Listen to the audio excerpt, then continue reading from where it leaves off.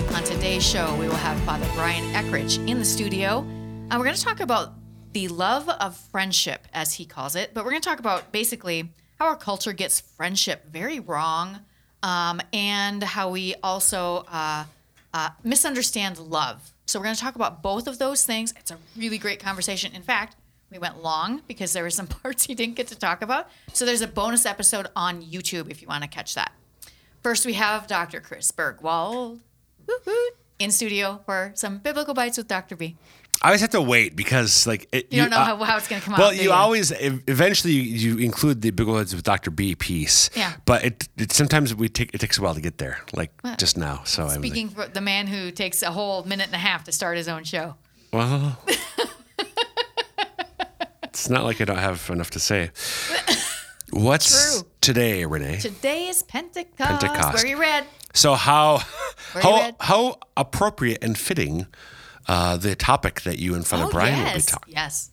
And we didn't even really plan that. The topic came from a homily he had done about a week before we recorded. Sure.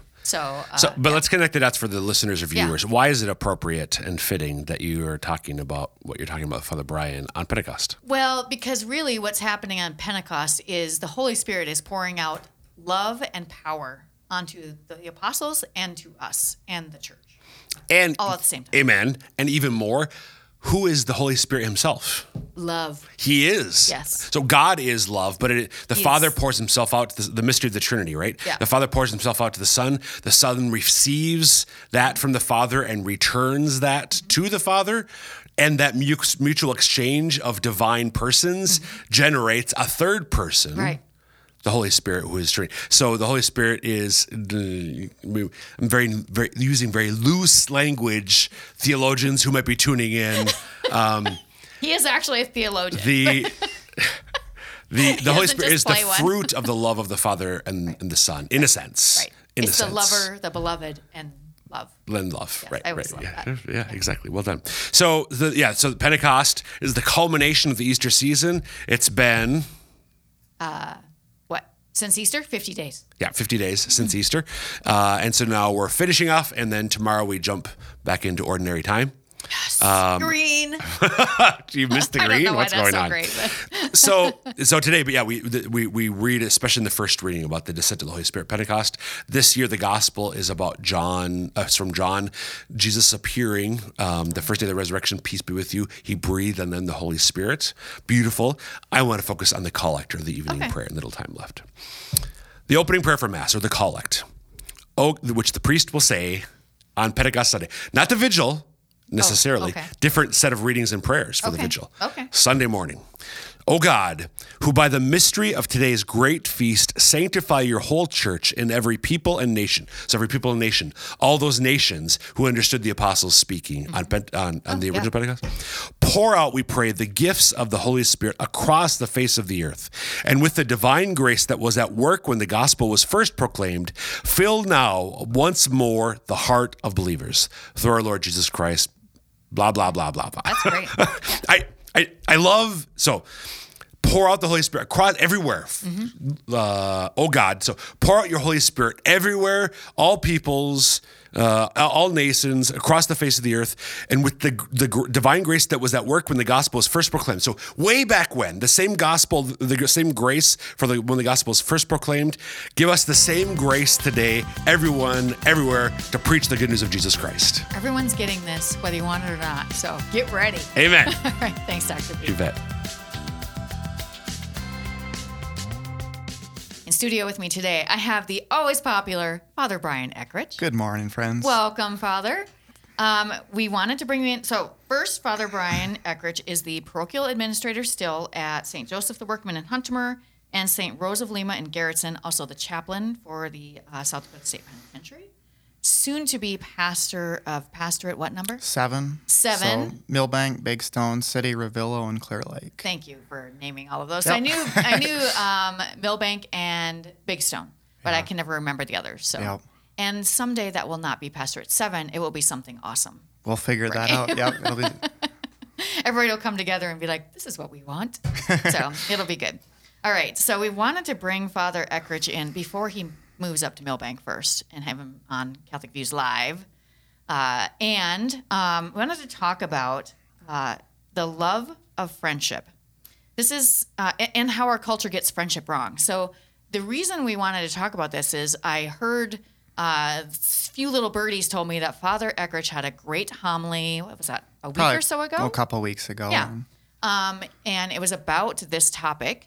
And they were just learned a lot, super impressed by it. And it was like, that would be a great topic for Catholic Views. Because we all need to, in our world today, where friendship is very misunderstood, which is unfortunate because we certainly need friends. And we just wanted to see what the church has to say about this. So, Father, let's start first with how does society view love and the phrase, I love you? Yeah. So I would say, how does society understand this? They don't. We use love for all sorts of things. I can say, like, I love my cup of coffee, we love our families. If you're married, you love your spouse. And we don't really make clear distinctions about types of love. Mm-hmm.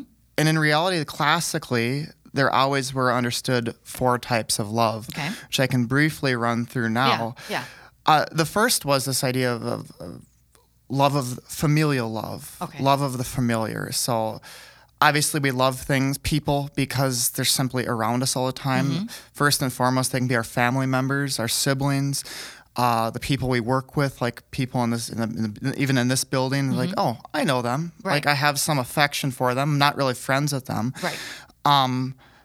Even our neighbors in our neighborhood. So that's familial love. That's kind of the lowest, I'd say, form of love. Not bad, but it's like the introductory love. Yeah, it's introductory. and then there's kind of the 2 others. There's eros, a romantic love, mm-hmm. And we can expand on that. That's not, in the broader sense, it's not specifically romantic, but that's kind of the most common explanation of it. Right.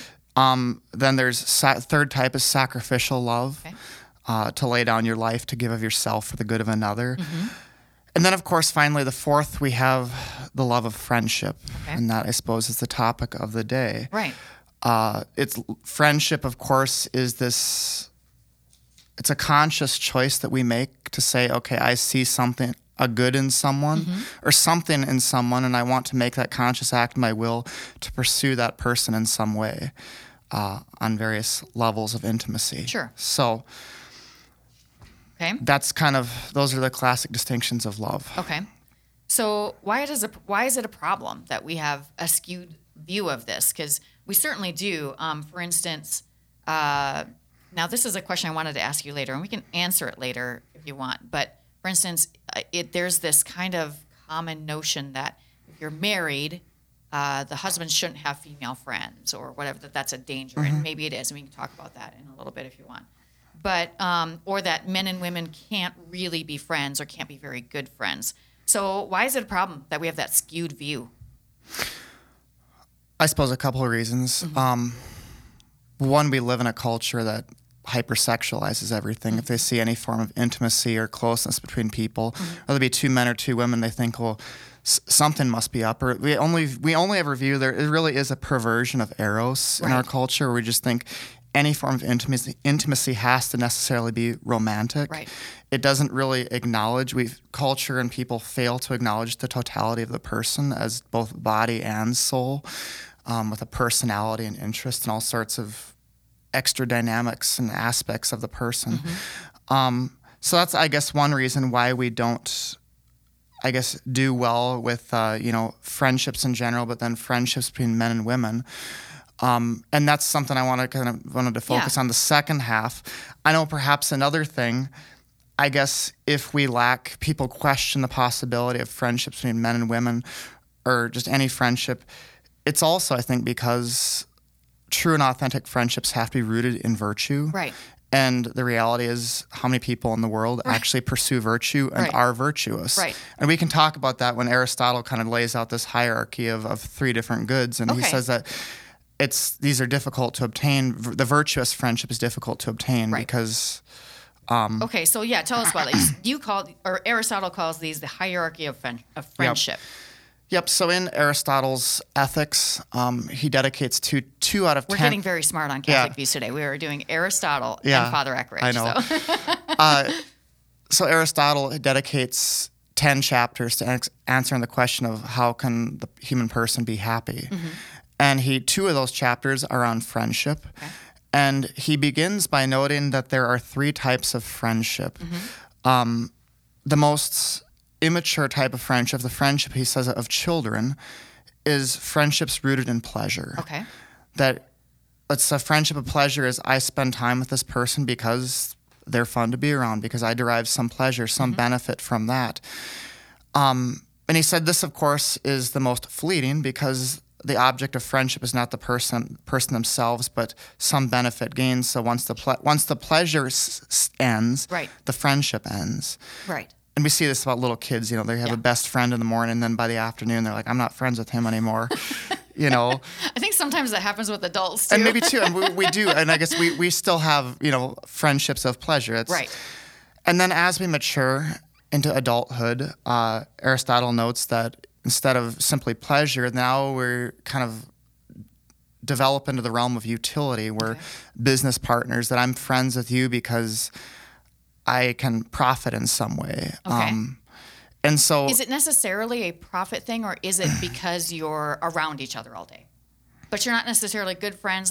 Or is the utility one always like you're getting something from it? I think utility is I'm getting something from it. It's I guess even in a sense not to degrade like our friendship, but it's like even in this moment, it's like, okay, we're doing this because you need to record a Catholic Views and you gave a good homily. And I provide something for you. So, and even in that light, I'm not degrading this, right. But it's saying like, okay, we enter into all these things all the time. It's a necessity. We're social beings. Right. We have to benefit from each other. So it's not a bad thing necessarily. No, but it's still not the greatest thing. Right. Okay. And once again, we note that friendships of utility are also, they come and go. Sure. But Aristotle says then we're not ultimately called to merely friendships of pleasure or utility, but the highest and third is friendship of virtue. Okay. To say that I am friends with you, not because of some pleasure or some benefit that I gain, but simply because I look at you. The object of the virtuous friendship is the person themselves. And I see the good that is rooted in you, the virtue that's rooted in you, and I seek that for its own sake. And so Aristotle would then say, like, this friendship is the only one that acknowledges the actual person. Okay. And because I do that, it's also the most enduring and lasting friendship. Sure. I had never heard friendship described that way. Yeah. That's really, really beautiful way to describe it. Okay. So most modern friendships are pleasure and utility. So can you talk about that virtuous friendship? There's this phrase, you said it's the object of virtuous friendships. So can you talk about that a little bit? Okay. I don't know if you've said that even yet. I don't think I did. Okay, so explain that and what it is. So I kind of derived in my own thought two objects of the virtuous friendship. What's the focus of our attention? And I already mentioned it. One, I said one object of the virtuous friendship is the other person themselves, the good that's inherent in them. Right. But then I think in friendship, there's the dimension, the aspect of some external goal, something. Actually, I was going to read this. I was going to say, So I'll quote this. C.S. Lewis wrote his book titled The Four Loves, in which he talks a lot on friendship. And I'll read this. He said, friendship arises out of mere companionship when two or more of the companions discover that they have some common insight or interest or even taste which others do not share, and which until that moment each believed to be his own unique treasure or burden.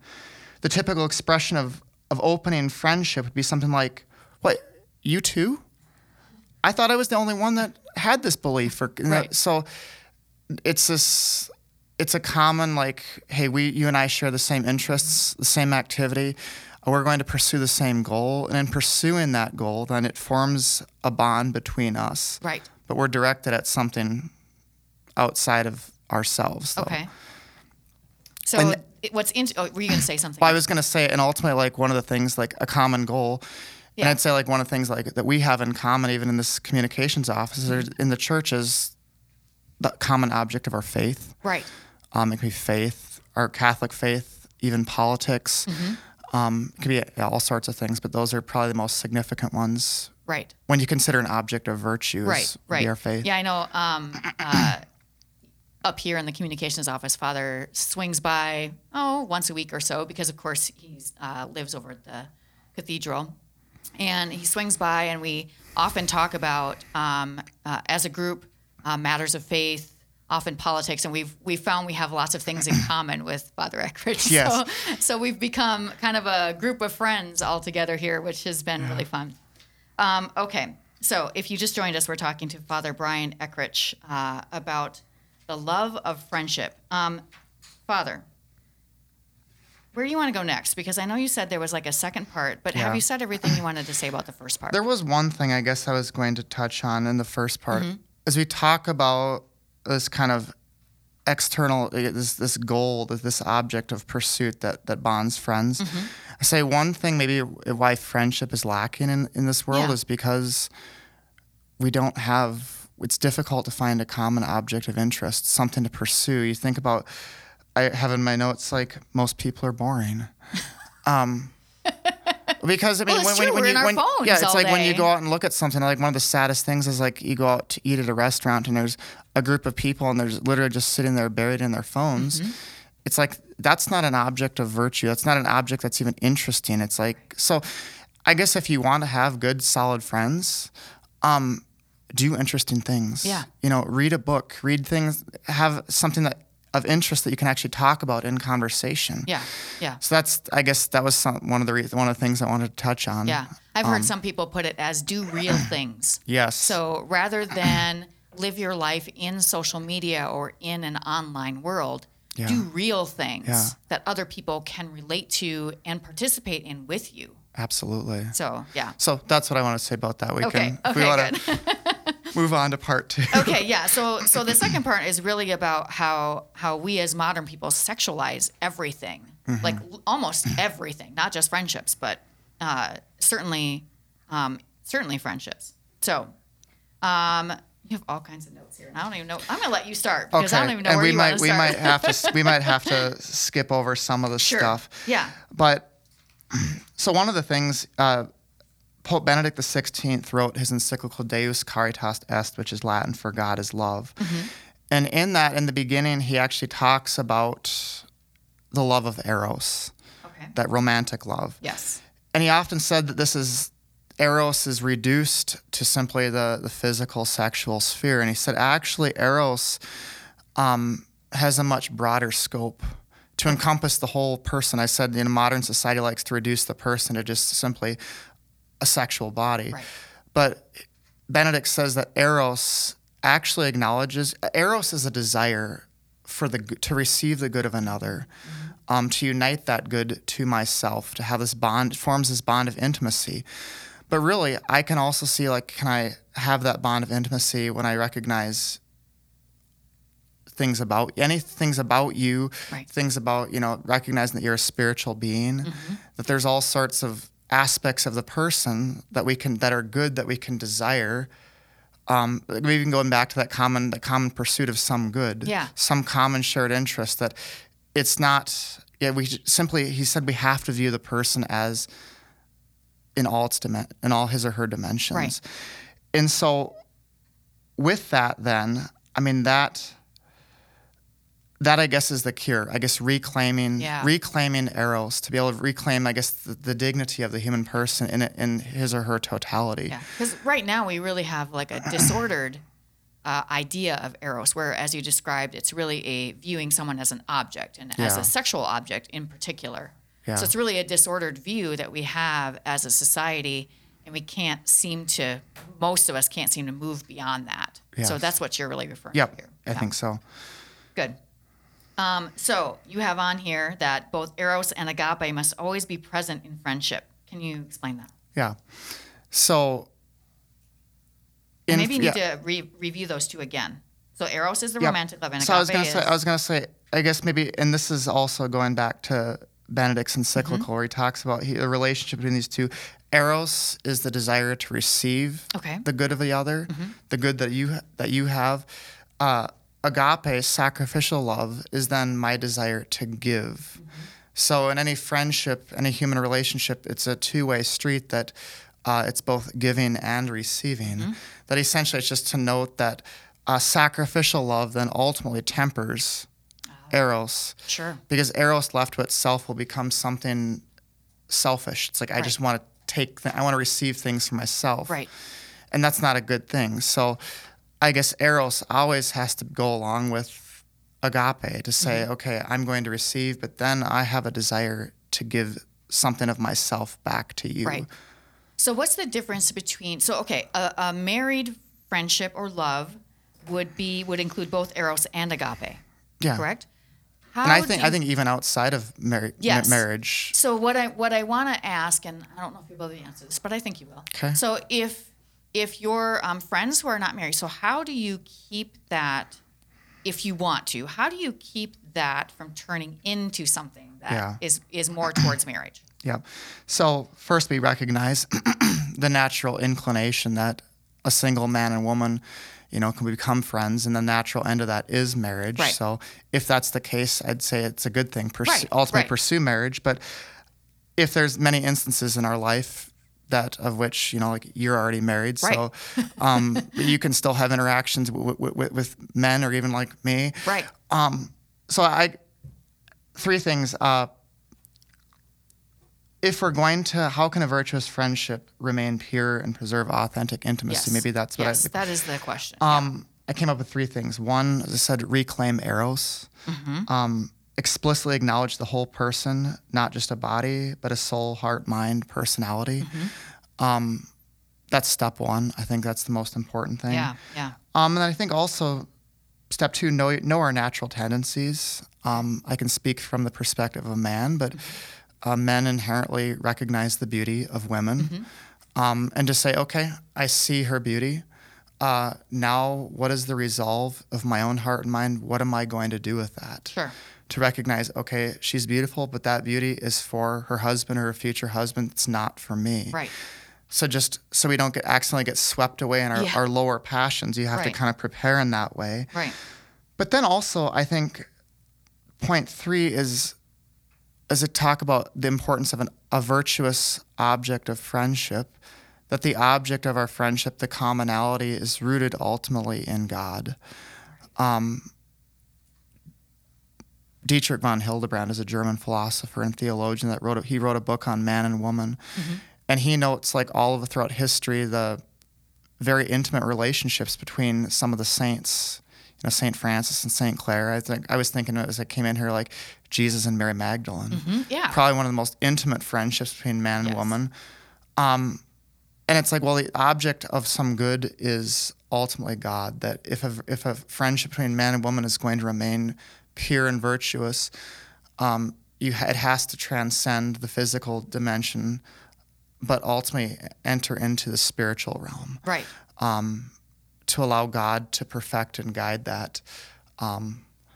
Because if you don't aim for the higher good, you'll naturally maybe have the tendency to fall down and settle on lower goods, which is the danger zone. Right. So I guess those are the three things: reclaim eros, have an awareness of our human nature and its natural tendencies, and ultimately have a friendship that's rooted in things that are virtuous, but ultimately the highest virtue, things of God. Right. So what you're telling me is married couples can be friends with the opposite sex. Yeah, I hope so. If they have those friendships ordered in the right way. Yes. And single people can be friends with the opposite sex if they have those ordered in the right way, unless they don't want to. Yeah. Of course, you want to find a husband somewhere. So there are times when you're like, nope, I don't want to be friends. That, it's good to know, because sometimes you hear, I'll use a fairly famous, we're just about out of time, but I'll use a fairly famous example. Mike Pence has often told people that he will not be alone with a member of the opposite sex, like ever, because he's a married man. I don't know, maybe it's necessary for him. Yeah. Partly because of what he does, the optics of it and so on, maybe. But that isn't always necessary if things are ordered in the right way. Is that what you're telling us here? I think so. Okay. And I think it's for each person to discern, to know yourself. That maybe, like you said, for Mike Pence, that's something that he needs to do. Mm-hmm. Or you also recognize the reality of optics, that people see things in friendships and they misinterpret that. Especially politicians. Yep. And so that is always something to be aware of. Yeah. But yeah, then you might discern, okay, I have a good and solid relationship with this person, mm-hmm. so I can, here's what I know I can do, and it'll be good. Right. And virtuous and edifying towards, Yeah. And in those cases, too, the husband and wife have to agree on what they feel is appropriate for their marriage. If you're married, your spouse should know what you're doing, who you're hanging out with. Absolutely. Or even and be okay with that. Be a part of that, yeah. Okay. Father Eckrich, we're pretty much out of time, but is there anything else you wanted to add real quick? Did we hit everything? Not in 12 seconds. Not in 12 seconds? Oh, come on. It's a challenge. Okay, well, I appreciate all of that. Is there any place that, obviously Aristotle and C.S. Lewis's The Four Loves might be a good thing for people to look at if they want more information on this topic? I would say the most practical one is probably C.S. Lewis's The Four Loves. Aristotle is a little bit more difficult. Yeah. And it's probably not your easy read. Right. And then I guess one of the other things, so Dietrich von Hildebrand, as I mentioned, he's a German philosopher mm-hmm. and theologian. He wrote a little tiny book titled Man and Woman. Okay. And that essentially talks about what is the masculine genius, what is the feminine genius, and really how does the complementarity between men and women. This is, I guess, if we were going to have an extended session, it'd be interesting to talk about maybe the mutual complementarity and enrichment that friendships between men and women, or even in the context of marriage, what exactly that looks like. But that's an incredible little book. It's only about 120 pages. Oh, yeah. And not terribly difficult. And that's an easy read. Von Hildebrand, his genius is he has deep thought, but he keeps it simple. Oh, I love those kind of guys. So that would be my recommendation. Okay, great. So thank you so much for coming in and talking to us about this topic. I think it's super important. Thanks, Father Eckrich, and enjoy Millbank while you're up. I'll do my best. Once you get up there. Yes. All right. If you haven't found us on social media yet, you can always find us at Facebook, Instagram, Twitter, and YouTube. And you can always find us on wherever you can find your podcasts, Spotify, Stitcher, Apple Podcasts. So find us there. That's it for us today. Hope you'll join us again next week for more Catholic